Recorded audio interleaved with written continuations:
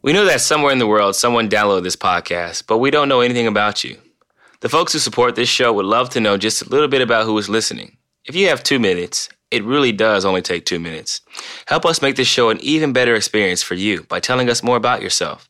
Just go to ListenerQ, listenerq.com/pull-up, and take this short survey. You can also give us direct feedback on the show, which we would love to hear. And as a thank you, you'll be entered in a drawing for a $100 Amazon gift certificate. 2 minutes. ListenerQ.com/pull-up. That's ListenerQ.com/pull-up. The NBA draft, Mr. McCollum. What was your draft experience? It was a very, very interesting time in my life to where there's a lot of uncertainty. I wasn't sure where I was going to be drafted at, but I knew my range, and I knew that I wasn't essentially going to fall past 11 to the Sixers. I think it's a great time to celebrate, honestly. You got all your family, your loved ones, everybody's close to you, and you're celebrating, the ultimate dream, which is to play in the NBA. I think one of the sleepers is Mikal Bridges in this draft, and I haven't talked to him and sat down with him. I think he's ready to play right now. He said that he's a champion. He's a proven champion. He's played all roles coming off the bench. Have a skill that translates right now. You know what you're going to get from him. Welcome to the Jabari Parker episode of Pull Up, number 12. It's draft week. Currently in New York. Very, very busy week. Very hectic schedule for a lot of prospective athletes. I had the pleasure of sitting down with a few players earlier today, Mikal Bridges being one of them, DeAndre Ayton, as well as Michael Porter Jr. But before that, I worked out at 7 a.m. with the strength coach, got a nice lift in, some mobility, some flexibility stuff, and got a nice on-court workout in to welcome myself back to the gym. It felt good to get out there and shoot the ball, watch it go in, watch it not go in, and just to get a sweat and really work my way back from a long, long hiatus off the court. Just continue to try to work on the body and build the body back up, get stronger, get my core and my base right before stepping back on the court. So I was excited about that. Spent the weekend in Canton, Ohio. I was able to visit some family and kick it with my dad on Father's Day. Took him to a nice dinner in Cleveland, a nice restaurant where it's basically all you can eat, similar to Fogo de Chao, where you have the green side and the red side, and you just continue to eat as much as possible. Had lobster, had crab, among many other different types of protein. And I am, 18 days in on no dairy, although I had some cheese on accident the other day and a little bit of butter on my lobster. I'm 18 days in of no heavy loads of dairy, and I feel great. Haven't had to take my allergy medicine in a very, very long time. But I just want to say shout out to all the fathers out there on the previous Father's Day. And speaking of Father's Day, we have a father as the co-host. Jordan, how was your Father's Day? And what did you do for your father? CJ, it was great. Low key, slept in, just kind of kicked it, man. Definitely got some work in, worked out, got some vino in, which I know we're gonna hit on a wine corner. So it was lovely, and appreciate you asking, man. No problem at all, man. Happy Father's Day to you. Did you get a special breakfast, a special gift? Did oh yeah, the kiddos come jump into bed and make you little cards and all that stuff? Nothing like it. Absolutely. We got the little eggs, lox, and onions, which is a I love the eggs and lox. Family, like an age-old family secret recipe. I guess the way we make it. It was great, and it was a nice day. Yeah, I'm glad you enjoyed it, man. I'm really happy about that. Father's Day is a time where we have to give thanks, and I think a lot of times Mother's Day overshadows it. People You're right. It really, does. really celebrate the woman in our lives, which is important to celebrate the mothers. But I think a lot of times the fathers get the short end of the stick. So it's important that we, celebrate the fathers as well out there who are present, and some of the fathers that aren't here today as well, as I tweeted and posted on my Instagram. But just wanted to make sure we touched on that. Did you do anything special for your father, or did you just shoot him a quick text, I love you, Dad, and kept it moving? No, you know what? I actually spent the day with him. I kind of surprised him and wrote a nice card. Helped kind of make a little lunch action and just, made sure that, because like you said, it's kind of one of those, Father's Day is one of those holidays that does get overlooked because mothers are superior to fathers. At least my mom is. And, like the mother-son relationship is very special. No, it was, I made sure to. Yeah, I like, there's a lot of mama's boys out there. Yeah, and count me as one of them. So I made sure to pitch in and make sure that he felt nice and loved, and it was great. But CJ, here's my real question is, when are you going to be a father? That is a great question. That is a great question, and I think it's in God's hands. It's not in my hands. It's in God's hands. When He believes the time is right, He'll put it in my heart to act on it. But right now, I'm just trying to enjoy my youth and my freedom and my flexibility, ability to travel and do a lot of the things I want to do, and ability to be selfish. Well, we know you're selfish. So that's kind of my take on it right now. And when you have a kid, you have to be extremely selfless, like to the max, to where your sleep is sacrificed, your time is sacrificed. It's almost an extension of you. It's like your heart is outside of your body. That's kind of how somebody compared it to me and kind of explained it. It's like having your heart outside of your body at all times, and just essentially being worried and cautious to how you live and cautious to how your son or daughter is living, because you're always, basically feeling like a part of you is gone, when you're not around them. And I'm not ready for that. I'm not ready to sacrifice just yet, but I look forward to the opportunity when the time does come to be a father. I think it's one of the best things in the world, being able to be a parent. That it is. But moving on to the NBA draft, Mr. McCollum, this is a big week for a lot of these kids that are, or really 60 of them are going to realize their dreams and then go from there. So I guess my question for you is, what was your draft experience? The fact that, you obviously were a lottery pick, and I'm sure you had ideas of where you might land that didn't end up. So just take us through that day and really that whole week, because in talking to prospects throughout this week, it is unbelievable how hectic their schedule is. And as you just told me before, it's like by the hour. So take us through your experience several years back. Yeah, my experience was awesome, and it was 5 years ago, 5-year anniversary. It was a very, very interesting time in my life, to where there's a lot of uncertainty. I wasn't sure where I was going to be drafted at, but I knew my range, and I knew that I wasn't essentially going to fall past 11 to the Sixers. So I had a lot of comfort. I wasn't really nervous or worried, because the hard stuff was behind me, getting the chance to potentially be an NBA player, getting on the draft radar, getting in the mock drafts, performing at a high level in big games. I had already done all those things, and then I had failed. I had gone through injuries to where my season was in jeopardy. I sat out and recovered and passed a lot of the physicals and the testing. So it was interesting to just kind of see some of the feedback I was receiving from teams once they seen that I was medically, healthy, which is kind of some of the things Michael Porter is going through, and a lot of those players, clearing the evaluations and checkups and making sure the body's all right, and then going on the court and actually working out. You essentially go through all your draft workouts, and then you have some time on your hands before you fly to New York, depending on where you're at. And I was already here working out in New York, so I got down to the city, I think we were staying at the Sheraton in Times Square, which was, my first time really being, downtown and being involved with Times Square, just seeing so many people. It was just a dope experience in general, and just the amount of travel you do leading up to the draft, meetings, meeting with certain brands, having mandatory NBA Cares events and different things like that. You're basically on the hour every hour of the day, starting at 8 or 9 a.m. And it's a long, grueling few days, going through interviews, going on podcasts, going on radio shows, doing appearances at certain stores. It's a big time, and I think I kind of seen the exhaustion on some of the guys' faces and how they had no idea this stuff happens behind the scenes. And then the fun part is being in the green room and seeing some of the players you've watched as a kid, and just being able to, have conversations with ex-NBA players, with current NBA players, be on ESPN, actually get drafted, put on the hat, and then it just never stops. You go through that whirlwind of, speaking to your GM, speaking to your coach, figure out when the press conference is going to be, and then the media circuit you do in the back is at least another 90 minutes, and it just turns into a long night.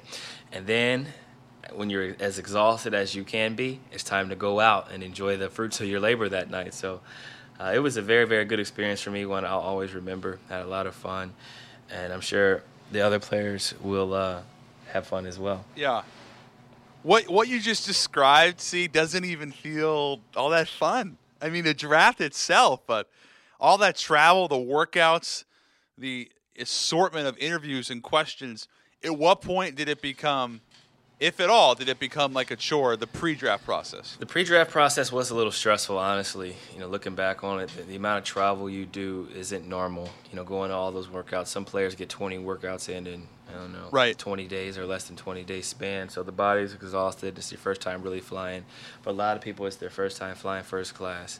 So you're excited about that. You're staying at nice hotels. You're going through interview processes with, teams, psychiatrists, and various coaching staff members. And then it ends, and then it's time to speed up the process of figuring out what city you go to. And a lot of my friends had to fly to whatever city they were drafted to the next morning. So you imagine a kid gets drafted, he goes out, stays out for majority of the night, and then has to wake up and take a plane to whatever city he's playing in and hold a press conference that morning. So brutal. I think it's a great time to celebrate, honestly. You got all your family, your loved ones, everybody's close to you, and you're celebrating, the ultimate dream, which is to play in the NBA and being a kid. And as I talked to DeAndre Ayton earlier, he said it. Since 13, since he came to the United States, his entire goal and motive and plan was to make it to the NBA and then be able to bring camps back to the Bahamas. So he's really looking forward to that, and he signed with Puma and was talking about how thankful he is for the opportunity to represent a brand and how he wanted to kind of separate himself from Nike and Adidas. So it's going to be interesting to see the dominoes fall in this shoe business, the dominoes fall in the free agency side of things, based on the draft and what's to follow. Yeah, I was speaking of Ayton, by the way, I was talking to Mo Bamba, and I did a spot with him yesterday in New York City. First of all, he's a special young guy. He's all a 7'1", and I told you that when I reported the 7'10" wingspan, it's almost a double take because Gobert is 7'8.5", and when you see Bamba in person, it's like that is an NBA center. And when you start to think about what he can do offensively and score the ball, block shots, anyways, he tells me, he says, I went up against Ayton, and I think it was 4 times as a prep, and he made sure to say that he had beaten Ayton all 4 times and that he was the best player in the class. So I'm already sensing a little big man drama there, a little rivalry developing between Bamba and Ayton, which would be terrific. There's for sure a rivalry there, not only between him but the other players as well. I asked Ayton who should be the first pick in the draft, and he told me we all know who should be the first pick in the draft, but the real question is who will be the first pick in the draft, and that's me. And I asked him if he had a promise, and he said, no, I don't have a promise, but I just believe I've earned the right to say that. I've worked extremely hard. I'm confident in my abilities, and I believe that I am the best player in this draft, and I will be the best player in this draft. I love that. So you can just see the confidence oozing out of him, just his ability to really believe in himself based on what he's overcome. And he compared himself to KG, saying that he sees a lot of similarities in their motor, how hard he plays, and how relentless he is. And he even said he was crazy. He said, I'm crazy. And I said, that's good. And we're all crazy. It's just different levels to it. And make sure you use your crazy the right way to impact others and to influence yourself, to get yourself up for games, because it's a long, long season. I asked a non-lottery coach if Ayton was really the clear-cut best player in this class, and he said yes. At least for his organization, they had Ayton ranked in a tier 1 all by himself, and then it was tier 2, tier 3. But I thought that was interesting because there was a thought process among at least the public that Ayton and Doncic, maybe Jackson and Bagley, or at least Bagley, Ayton, and Doncic are in that tier 1. And that there's not a lot of separation. Right. But at least this organization felt like there was. Right. I think you look at his size and versatility, and that's what kind of separates him from other teams. But I think it's also based on team need, because he could be a tier 1 player, but you just may not need a big man. But in the Phoenix Suns case, you look at the fact that he played in Arizona. He's versatile. He has a motor. He blocks shots. He rebounds. He's working on his mid-range game, as he said before. And I think it's almost a no-brainer, although you do have Doncic there with the possibility to take him number 1 with his coach, being of European descent. There's a lot of interesting elements there, but I think ultimately he goes 1, and then the rest of the dominoes kind of fall in place. And I think one of the sleepers is Mikal Bridges in this draft, and I haven't talked to him and sat down with him. I think he's ready to play right now. He said that he's a champion. He's a proven champion. He's played all roles coming off the bench. Yeah. Being an energy guy, being a defender, while developing a three-point shot to where he shot 44% from 3 this past season, or in the tournament. I can't remember which one he said, but I like his maturity. I like his poise and his size and ability to, have a skill that translates right now. You know what you're going to get from him. He's going to be able to knock down threes. He's going to be able to defend. He's long. He's lengthy, and we'll have. I think he'll have a game similar to Otto Porter at first, where he's shooting mid-range jumpers, he's shooting corner threes, and then he'll develop the rest of his pick-and-roll game later on. CJ, Mikal Bridges is a proven winner. I mean, the guy has improved every year. He's won 2 national championships. He won the Julius Erving Award. Everything that's been asked of him, he's accomplished. And, he's a 3-and-D wing right now. And Jay Wright has said in the Villanova program, they don't love that term. But to me, that's what he is. But I think he could become more a secondary playmaker. I think he can really add shooting, as you mentioned. But he's also someone that can get off the bounce a little bit, can play make. And he's just a basketball player. And we get so caught up in positional activity right now. And for me, with Bridges, he's as complete a player as you'll find, as complete a person as you'll find. And I think he's a great fit to wherever he goes, on and off the floor, for what you're trying to build. Yeah, I like him. I'm a fan of him more so because of his path, like you said before. He came off the bench his freshman. He didn't play a lot, wasn't highly touted, wasn't highly recruited. He even told me he didn't envision playing in the NBA after his freshman year. He was just trying to get on the court and start at Villanova and figure that situation out. So I just like stories like that. And even having Michael Porter Jr. talking about his upbringing, what it was like for him to play at Missouri, and just seeing him kind of struggle, with injuries and battle through injuries. I kind of told him my story about how I was hurt early on in my career, and there's going to be a lot of doubters and things of that nature, but it's important you have a solid foundation around you and try to stay as even keel as possible through the ups and downs. And I told him that there's something that comes with these injuries, a greater appreciation for the sport, a greater appreciation for your body and how you use it on a day-to-day basis. And he could really relate to kind of what I was saying. You just kind of see him looking like, wow. I think that all the back injuries and stuff I've gone through, it's just gonna help me out in the sense that he may fall to a team that wouldn't have been able to get him had he been healthy, this entire season. There's discussions that he would have been in that discussion for number one pick. Yeah, people around the league have told me that he is the best offensive prospect in this class. And you said he's all a 6'10". I mean, that's like a Paul George profile. And had he not gotten hurt, and I realize he got hurt, but he could have been the number 1 pick. He's that talented. And the context is, I grew up playing AAU basketball with Brandon Roy, and that was his high school coach.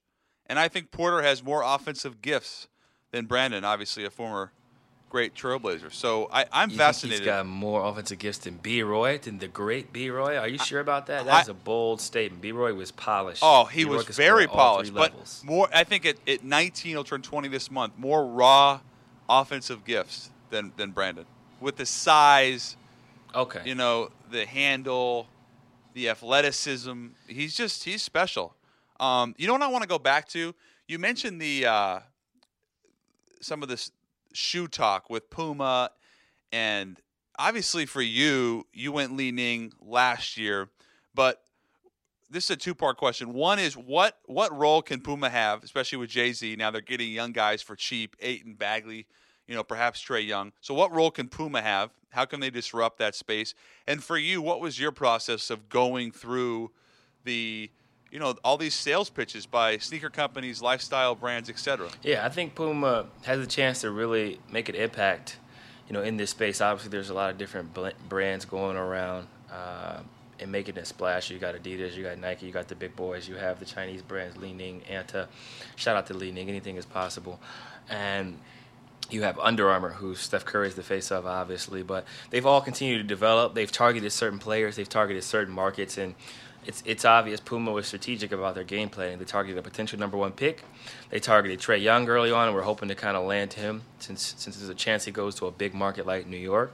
And then they target Marvin Bagley, who's more of a versatile big man, who's probably more appealing to the general public because a lot of times it's hard for a big man to sell shoes.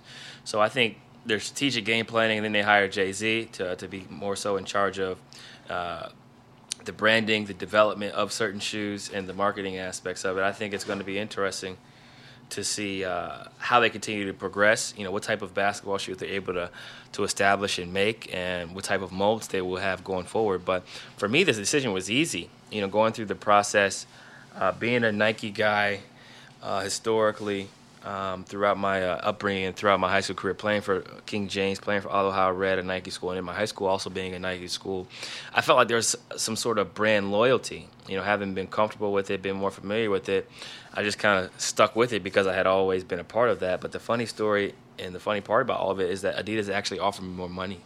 I turned down more money with Adidas to stay with Nike. Ended up fracturing my foot anyway. So you can imagine how I felt about that situation early on. But as they say, things happen for a reason, and you kind of learn from it and progress. And I think the difference between our generation and past generations and now is that these kids are more likely to step outside of the box. They have brands early on. They have huge followings coming from respective countries or respective universities.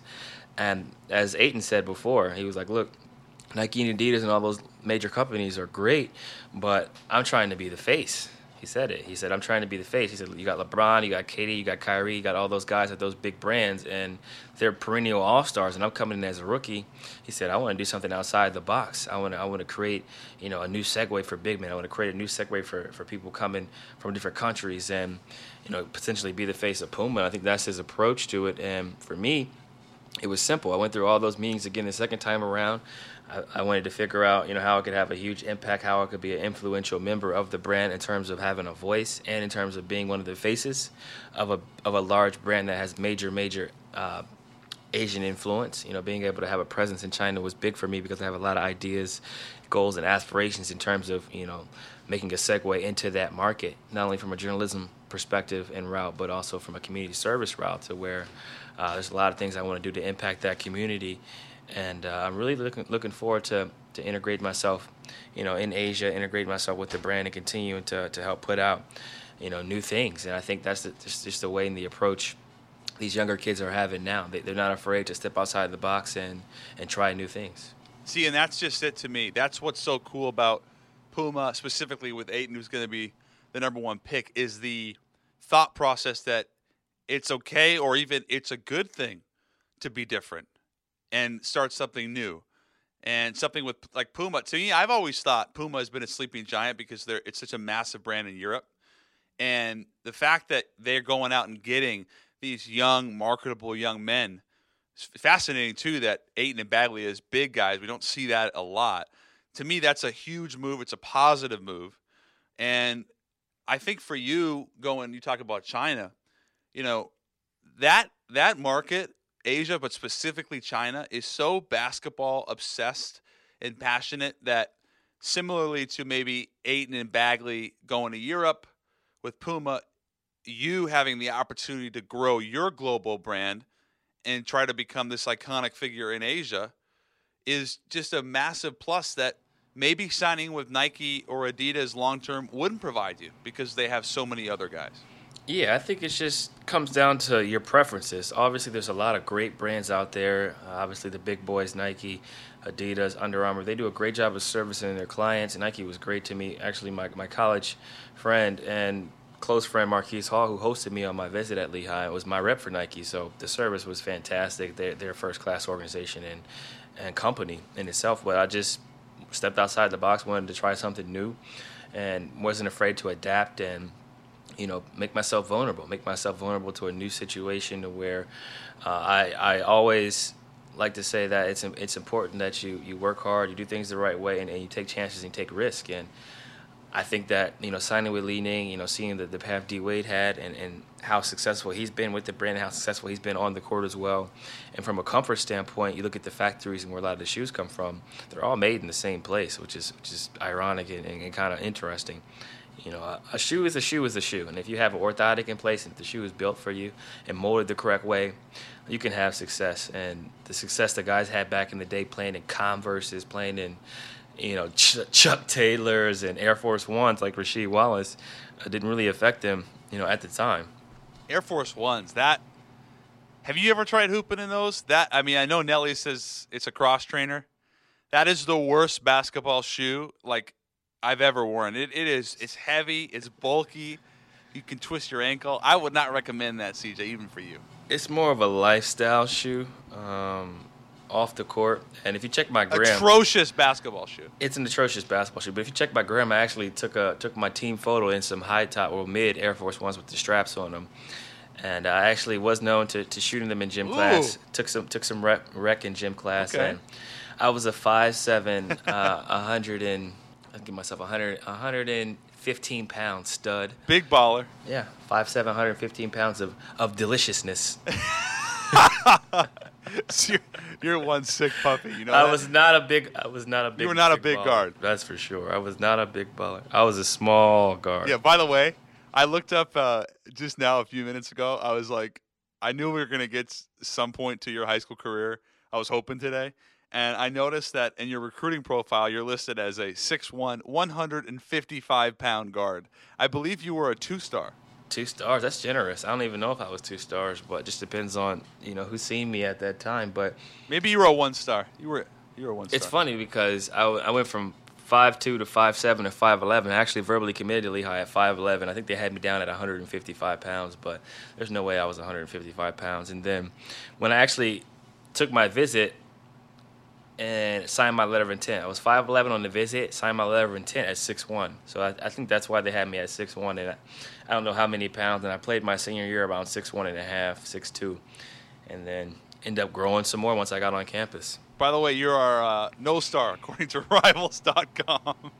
And you had one offer. Exactly. I thought you were a little. CJ. I thought you were a little ambitious with that, the 2-star. I had more than one offer, by the way. Let's just get that out the way. I did have. ESPN also lists you as just having the one offer. I think I might have had more interest than you. Is that possible? I think at one point in your life, you probably because I was definitely. a pretty good. I mean, I was getting buckets in high school. You probably definitely had more interest in me at one point or another. I think looking at, how my career kind of transformed, I went from 0 offers to 1 after a tournament.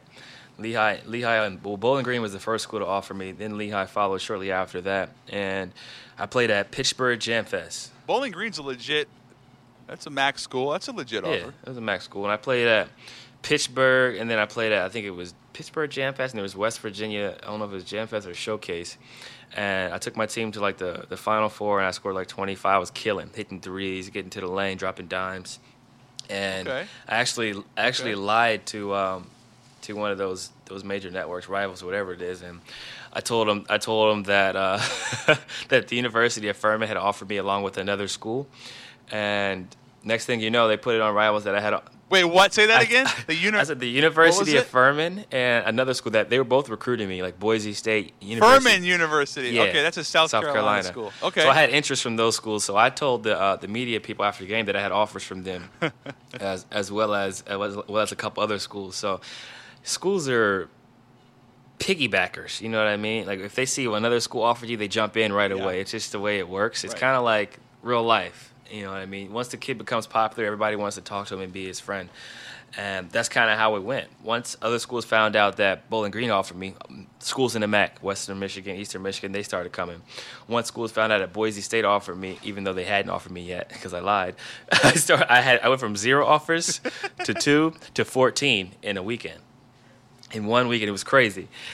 Oh, that must have been. It was an awesome feeling because I had played well, and once the rumors started getting out that Bowling Green offered, that Lehigh offered, they started flowing in because the first thing the coach asks is, where does he have offers from? Has anybody offered him? And if nobody's offered you, they think something's wrong, and they're also at times afraid to kind of take that leap of faith. And I think once Lehigh took that leap of faith, Bowling Green had taken that leap of faith, it was easier for teams to kind of convince their head coach, hey, this kid has offers from other schools, like he's legit. And that's what I always say. I think it was funny how I lied. I told a little lie, and it worked out in my favor. And I ended up getting some offers anyway, outside of the lie. The Lehigh process for you was the academics. That's what really sold you, and then the fact that you could become the first player ever drafted from Lehigh. Yeah, I think it was a combination of things. And the dedication Coach Reed and the organization showed. I talked to Logie more than I talked to my mom, basically. He texting me, calling me, and just kind of staying in touch and just showing how interested they were in me. And the fact that Matt Logie, by the way. Yeah, shout out to Matt Logie. Yep. Washington, you know about that. That's a Seattle area product. Yeah. Oh, yeah. Oh, I used to see him play. Big time corner 3-ball shooter, Mercer Island High School. I know all about Matt. One of the best shooters in the history. So he actually sent me my first letter from Lehigh right after I scored 54 in my first career start. And I remember getting the letter and seeing they were brown and kind of researching the university. And back then you played the video game, the college basketball video game. So I was playing that a lot. and just kind of checking out the roster, seeing how I fit in, seeing what conference it was in. And once I seen the conference, I seen the organization and how dedicated they were to making you a student first, student, athlete, and the understanding that the type of degree I would attain from there and the type of people I would be around, it would push me, it would challenge me in the classroom and on the court. It was a no-brainer for me. And once Coach Reed actually drove through like a tornado to get to me in Ohio to bring me my letter of intent, that just kind of showed his dedication. His GPS actually went out, the power went out. There was telephone poles down on our street, trees everywhere. And we actually talked to him. What? Yeah, it's crazy. We actually talked to him in my living room with candles because our power had gone out because we had like a tornado, and there was issued tornado warnings and sirens going off. So he basically drove around. He basically risked his life to bring me my letter of intent and to sit down and have the last talk with me before one of my good friends now, B.J. Bailey, was supposed to take a visit. And Coach Reed was afraid another kid was going to commit and then there would be no more scholarships left. And he actually drove up, and I committed a couple days before the kid could visit, in the best CJ fashion. You know what? It's so fitting. These are the serendipitous things that happen to CJ. Okay, before we keep moving, I want to quickly talk about my friends at LinkedIn. A business, like a basketball team, is only as strong as its people, and every hire matters. So don't settle for posting and hoping the right person will find your role and apply. Use LinkedIn. Jordan, have you ever used LinkedIn? You know what, CJ? I have, and some of the cool connections I've made on there have not even necessarily been within the journalism world, but just making connections in a new city, especially as I moved to New York out of school. And I feel like it's one of the best ways to meet people, both socially and professionally. I like that. I mean, you could use a simple job board when looking to hire, but why not utilize the world's largest professional network instead? It's a great way to find talent. 70% of the U.S. workforce is already on LinkedIn, and because LinkedIn considers skills, experiences, locations, and more to match and promote your job to potential candidates, businesses rate LinkedIn jobs 40% higher than job boards at delivering quality candidates. Hundreds of thousands of businesses have posted to LinkedIn jobs over the past year, and 22 million professionals view and apply to jobs on LinkedIn every week in every industry. So give it a shot. I'll help you get started. Go to linkedin.com/pullup and get a $50 credit toward your first job post. That's linkedin.com/pullup for your $50 credit today. Terms and conditions may apply.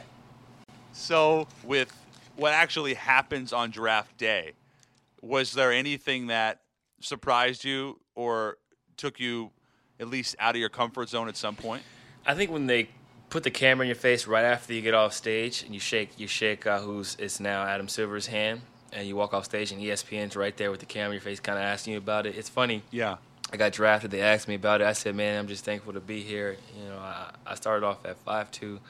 You know, I was 5'2", 115 pounds. I said, Drake said it, and I started from the bottom. I literally started from the bottom, and I said that, and I thought it was just funny how, you know, all the things, like why did I cite like a Drake reference walking off stage? Oh, it's great. About where I started from before making it to the NBA. But then the other thing that surprised me is that once I got backstage behind the green room to the media circuit action, the TV is tape delayed, so I can see the picks before they're announced. So I was able to see, it's crazy. I don't know if it's still like that now, but you can see the picks on the screen behind the scenes before it actually happens on TV. They show what team is taking what player before it actually is announced. Right. Because there's a tape delay. So it was crazy. I was seeing the picks before they were happening. I was like, oh shoot, my homie going there and he didn't even know it. Like type of situation. Were you like texting somebody or like no? I couldn't. Or no, I too couldn't. quick? My phone ended up dying. So it's funny. I had this sponsorship with this company for these wireless chargers. And my phone died and my wireless charger died. So my phone was basically dead. Dame had texted me. I think LA had tweeted at me. A lot of people were reaching out to me. And my phone was dead. So I wasn't able to really text anybody. Once I got drafted, it was over. My phone messages blew up for days. So you would have texted, and do you remember who it was? Because I don't have the draft in front of me. I went 10. 11 was Michael Carter-Williams. I seen his. Giannis was 13. I think Steven Adams was in that 12. But would you have texted any of those guys had you had your phone? Oh, for sure. I for sure would have hit a couple of their lines. I think Allen went end of first, so he was like first or second pick in the second round. Who else was there? Who else was late? Tim. Talking about Alan Crabb. Yeah, Tim Hardaway Jr. Was in that mix. Yeah, no, absolutely. There's somebody else. That's got to bring back such good memories for you. Man, it's crazy. It's kind of the last time, although you can be traded anytime, but anybody can be traded. But it's like the last time it's truly out of your control. You have no control. Yeah, which has got to be, even for the best prospects, has to be nerve-wracking. Right. That's very, very true. And I think that the important thing to remember is that, as a kid, you always envision yourself playing the NBA, and then it comes, and just being a kid from Ohio, going to school in Bethlehem, at Lehigh University, I never envisioned being in Portland. I'm an East Coast Midwest kid, so that was an awesome opportunity for me to get to experience, the feeling of wow, I go from here, this part of the country, to this part of the country. Now I have a completely different understanding and appreciation of the Pacific Northwest, because I had never been there before. Besides my workout with Portland, I had never gone to the Pacific Northwest before in my life. I had never been to Seattle. I had never been to Portland. I had only been to Las Vegas for an AAU tournament in Arkansas. And that's probably as far as I didn't go to Wow. LA until after I finished my pre-draft work. I stayed at my agent's house, and that was the first time I had ever been to LA. 21 years old. Wow. Was Vegas the big-time tournament? Yeah, I believe Vegas was the big-time tournament, and that's when yeah. all the major shoe sponsors were together. I think that's before they split it up and created an Adidas tournament and a Nike. I think we were still together, but I could be wrong. Yeah, no, that sounds right. Did you have any inclination that Portland really liked you or was going to pick you? Yeah, for sure. Dame told me that I was really, really high up on the board. He was giving me insider information the whole time and telling me I was high up on the board, because when I first got hurt, I was like, bro, I don't know if I'm going to go in the first round. He's like, bro, first round is a lock. You going lottery. And I said, I don't know, bro. I got hurt.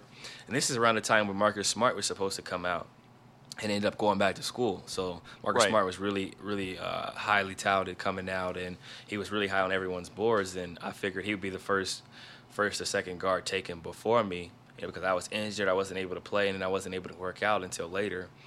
I didn't get cleared to the end of April. And I was just worried and nervous about the whole situation. Dame was kind of keeping me involved, talking to our team scouts, and just kind of educating me on what was going on with the process and where I was at. And then as the process continued, I met with Portland, and they essentially told me that if I was there at 10, they were going to take me. And then the Sixers told me that if I was there at 11, they had a high interest in me as well. So I thought I was either going to go to the Sixers, right, the Blazers, and it's crazy. I worked out for Sacramento twice. In Sacramento, after my they picked that was Ben workout. McLemore that year, I believe. Yep, at that 7. was Ben McLemore. So I honestly thought I was going to Sacramento, because I worked out for them twice, and that was probably by far my best workout. So when I was leaving there, I told my agent, I was like, I don't really read much into the workouts, but I said that was my best workout by far. And they called me and wanted me to come back right after I had got to the East Coast. I was pissed. I was like, Sam, I do not want to get on no plane and fly back to Sacramento. So I said, they want me to come back, tell them they have to really be serious about potentially taking me. Sure enough, they didn't end up drafting me anyway, but c'est la vie, such is life. And I'm in a great situation now and happy about it. That's the great Sam Goldfeder, who I think is just absolute at the top of the game in the agency world. So I can imagine if he sent you back there, you guys must have really thought you could go to SAC. Yeah, I thought I was gonna get a couple extra days in LA and then kick it on the East Coast. And nope, Sam was like, we gotta get back to SAC. So went back to SAC. I'm gonna talk to Sam about that and let him know that was a mistake. Ask him about it. He'll tell you about how my thought process was for the draft. And it's funny. I met with, I think I went to Detroit, Phoenix, who's 5, SAC, Utah. I worked out for Utah. And when I got to the Sixers, Portland had already told me they were going to take me at 10. And the Sixers were asking me, ironically, if I could play with Drew Holiday. And I was like, I think I can play with anybody. Drew Holiday can play on the 1. He can play on the ball. He can play off the ball. I said, I can play on the ball, off the ball. I said, I don't see why I can't play with any type of guard, honestly, because of my versatility and ability to shoot. I think if you can shoot, like Klay Thompson, he's able to shoot. I think his game translates to any team, because he doesn't need a lot of dribbles. He doesn't need a special offense designed around him, because he can shoot. in a hurry, quick, in different ways, off screens, off curls, off pin downs, off flares, and everything. So, ironically, I told him I don't think I'm going to be there at 11, but if I am there, I think I can play with anybody. And sure enough, I got taken at 10, right before Philly. Yeah, just for context, I just pulled it up. That was Anthony Bennett 1, your guy Oladipo 2, Porter 3, Zeller 4, Len 5, and then guards ahead of you, McLemore, KCP, and Burke. And right behind you was MCW. And it was an interesting draft because Bennett, it's a perfect example of how the media and just the public eye can, I think, impact the draft. Like at some point, Bennett just became the guy. Even though he was like a 16-8 player, he was a good player. But if you really look back, like Oladipo dominated at Indiana. And if you could redo this draft, Bennett obviously has not worked out. Oladipo is now an All-NBA player. So it's just fascinating how it works. Right, and I went through the pre-draft process with AB. We worked out together in New York, and it's crazy. AB was killing. My first workout, watching him, we were playing 2-on-2, and I was just seeing his fluidity, how well he moved, his skill set. He could shoot threes, he could post up, he was explosive. It's crazy. He got hurt the second day of pre-draft. Like, he hurt his shoulder, and they had to shut him down. He wasn't able to do any more workouts. So when he got drafted number 1, we were all surprised. He looked at me and was like, wow, like he didn't do any workouts. He wasn't able to work out for any teams because of his shoulder. He got hurt. And I think that hurt him. Not being able to work out through pre-draft, and then he had those issues, with his breathing. He had to end up getting, a procedure done because he wasn't sleeping properly, and I think that all that stuff kind of messed up his progress. And AB can hoop even to this day. AB got game, and I think, he just put in a tough situation going to Cleveland, and then the situation with LeBron, whether he's going to come back or not. All those things happen. And it kind of put him in a tough light. Being number 1 pick, there's a lot of pressure and you're under a lot of scrutiny. And I think if he goes in that 10 to 20 range, I think he's still in the league to this day and being a contributor on some team. But since you go number 1, it just kind of changes the light on you and your expectations for what they were expecting you to accomplish. So he had no idea. He was drafted 1 and he was like, wow. There was that much of a surprise. He was shocked. I was shocked. I looked at my agent. His agent looked at me. We all looked at each other because he didn't do any workouts. And wow, think about it. It's similar to. It'd be similar to. Well, I'll give you Michael Porter going 1. Yeah, exactly. After being hurt, like he probably would be surprised if he went 1, and it's capable of happening. Yeah, I've been told that Porter's medicals were good and that his back was better than expected. But when you're investing a pick that high, especially number 1, when you cannot miss, the medicals are as important as anything. And if you look at some of the players that have not worked out in the past, guys like Chris Dunn, Thabit, Vesely, a lot of times it doesn't matter, but it also a lot of times ends up being a big negative because teams don't have an idea of where you are, who you are as a person. So that's why I always encourage working out. I think it's a positive. I'm not saying you got to do 20 of them, but I think get around and meet with teams and have the opportunity to express yourself off the floor. All of those things are healthy for me. Yeah, I think it's extremely important. And I always said, depending on your skill set and your game, there's nothing wrong with going up against certain guys, especially if you're a guard and you know how to shoot, you know how to dribble and pass. There's nothing wrong with playing 2-on-2, 1-on-1, or 3-on-3. I worked out against second-round picks. I worked out against guys who weren't drafted. I worked out against lottery picks. I wasn't running from anyone. I wasn't really worried about that stuff because my game translates to all those different types of settings. And I think nowadays, I don't know if it's the player that's afraid or if the agency is kind of holding them back and kind of having them shy away from contact or having them shy away from working out against certain guys. I think if you can hoop, you can hoop. And if a team likes you, they're going to like you whether you have a great workout or a terrible workout. Like, I didn't shoot the ball particularly well in my workout with Portland at all. I didn't shoot the ball, but I didn't think it was a great workout. I did an individual basically by myself, just working out with their staff, and I wasn't happy with the way I performed, but they already knew what I was capable of. You're not going to get solely judged on a 45-minute workout when you have 112 games under your belt or whatever. I had 3, 6, 9, over 110 games in my career in college. They were judging me by that, my personality, and how I could potentially help the team. Yeah, and that goes back to the argument for some of the European prospects, and there's a real dearth of them in this class. But the fact that guys like Doncic or Kobo or Musa, American fans, the casual fan, hasn't really seen them play because they weren't on TV every night playing in big conferences. They weren't playing in March Madness.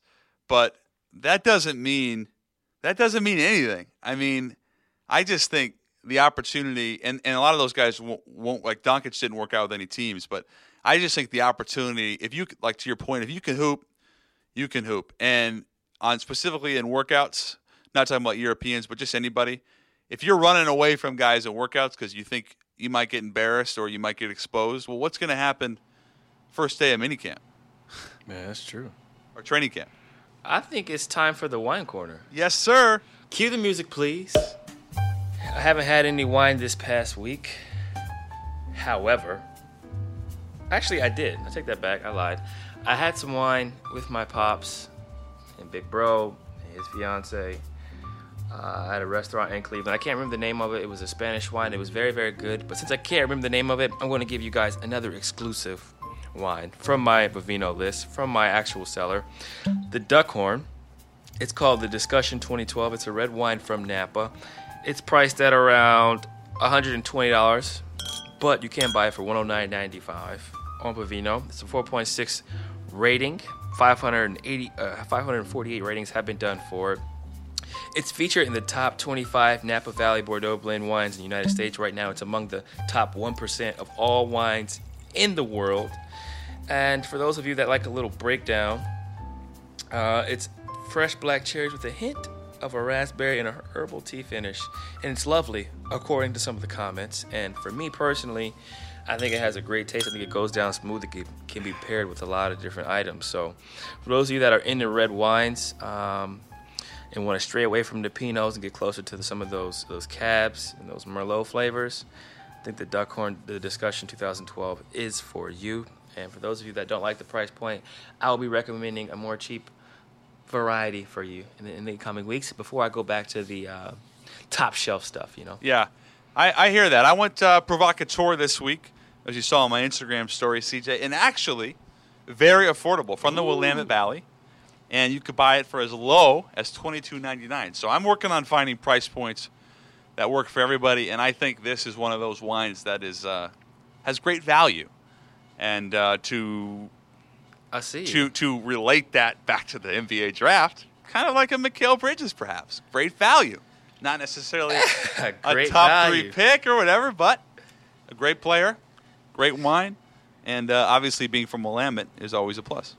I like that. I like that recommendation. And for all the listeners out there that are used to J. Cole quotes, I'm getting away from them right now for a little bit, and we will come back to that shortly. But I got a nice passage excerpt from my pastor in church on Father's Day this past Sunday, and he said there's nothing more important than a special relationship with the right individual, relationship or relationships. And I think that's a great thing to remember as these players head into this NBA draft. And there's nothing more important than the strong relationships you have in place right now before you become a multimillionaire, before you become a public figure and a famous person. Understand the type of relationships you have now and how they are and who's been in your corner, since before you made $1, who's rebounded for you, what type of decisions you made up to this point, because your life is going to change forever.